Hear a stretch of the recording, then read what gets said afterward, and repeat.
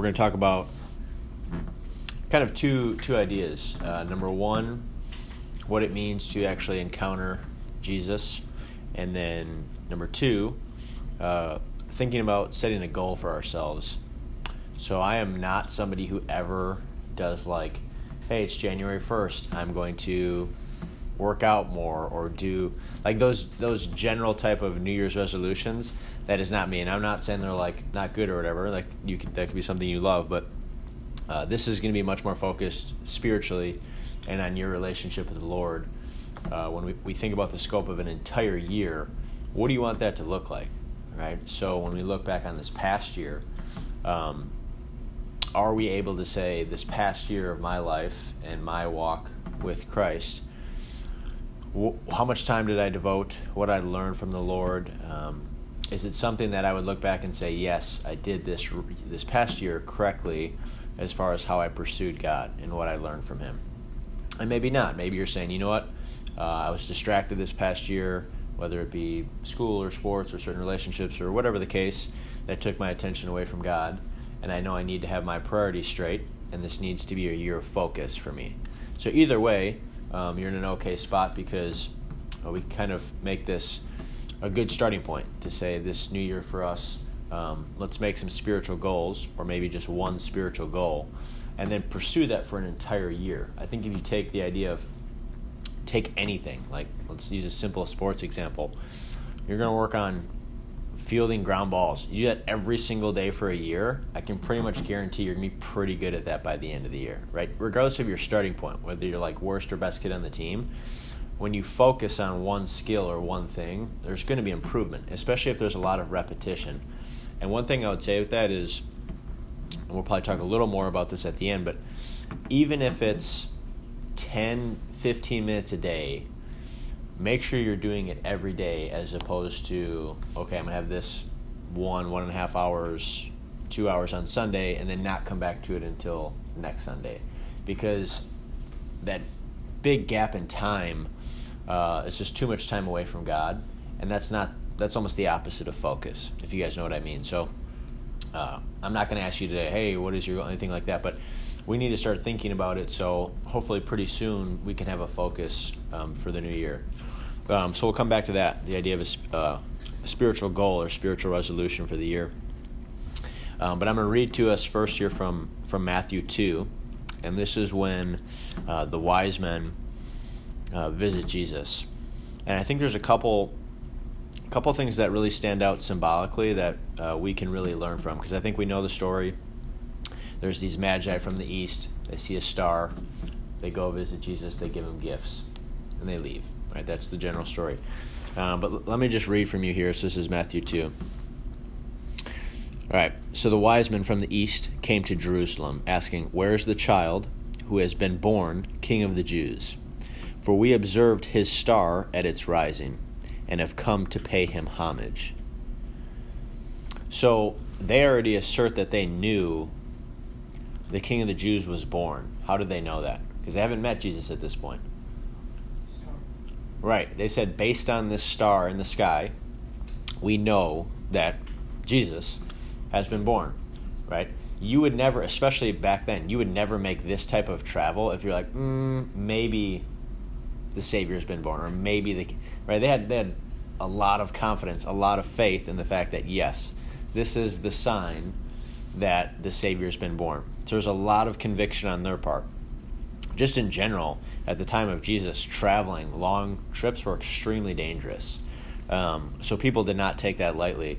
And so there's a lot of confidence, a lot of conviction on their part that, yes, there's something extremely important, and we want to make sure we're a part of it. And it says, "For we observed his star at its rising, and we have come to pay him homage." I think the other thing for all of you guys is these magi, they're in a unique position, and they have unique talents, that this is how they came to know Christ, right? So maybe it's through astronomy.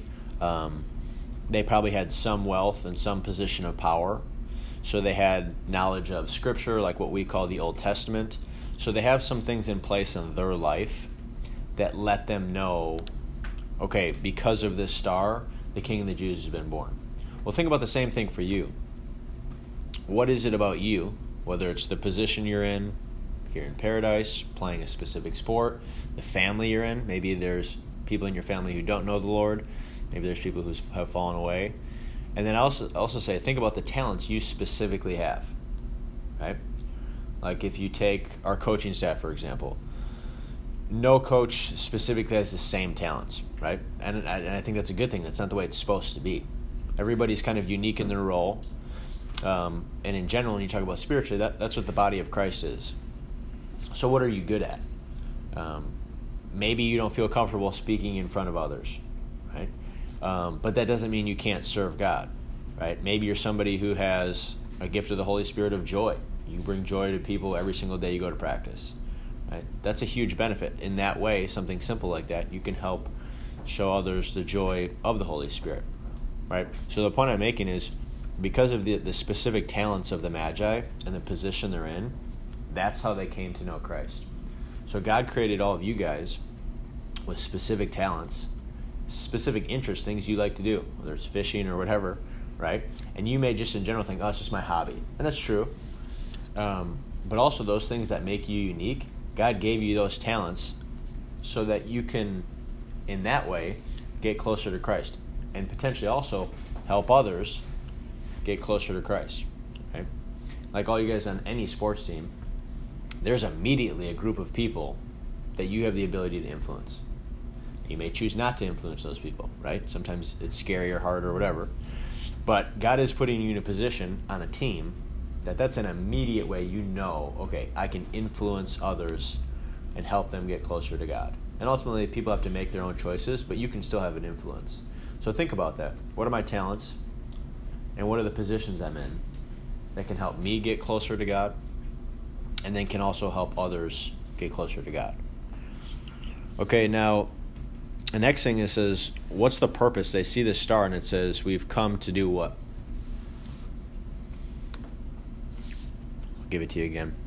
For we observed his star at its rising, and we have come to pay him homage. What does that mean?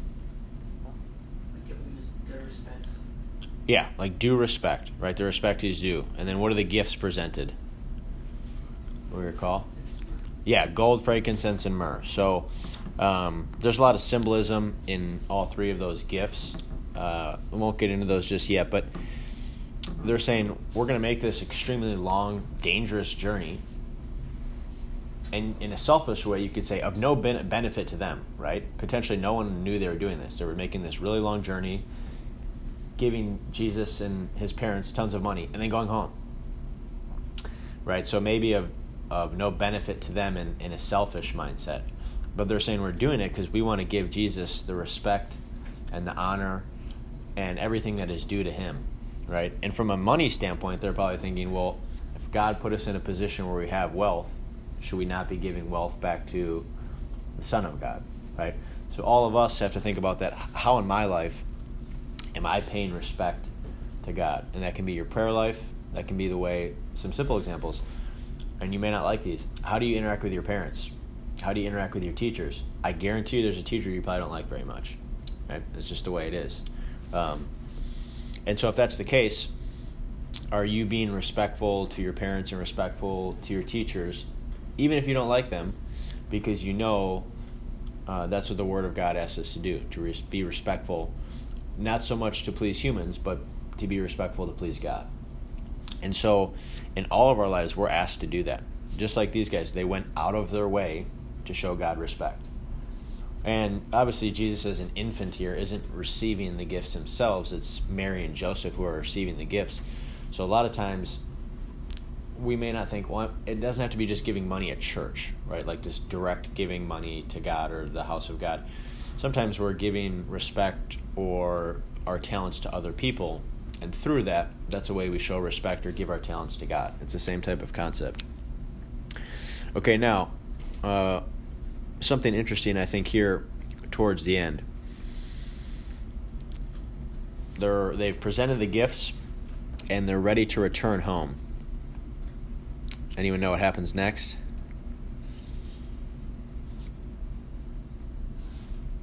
Well, first they go to Jerusalem, and it says, when King Herod, bad guy, heard this, he was frightened, and all Jerusalem with him. And calling together all the chief priests and scribes and people, he inquired of them where the Messiah, which is Jesus the Savior, was to be born. And they told him, he will be born in Bethlehem of Judea, for so it is written by the prophet, and you, Bethlehem, in the land of Judah, are by no means least among the rulers of Judah, for from you shall come a ruler, who is to shepherd my people Israel. Then Herod secretly called for the wise men, and learned from them the exact time when the star had appeared. Then he sent them to Bethlehem, saying, go and search diligently for the child, and when you have found him, bring me word, so that I may also go and pay him homage.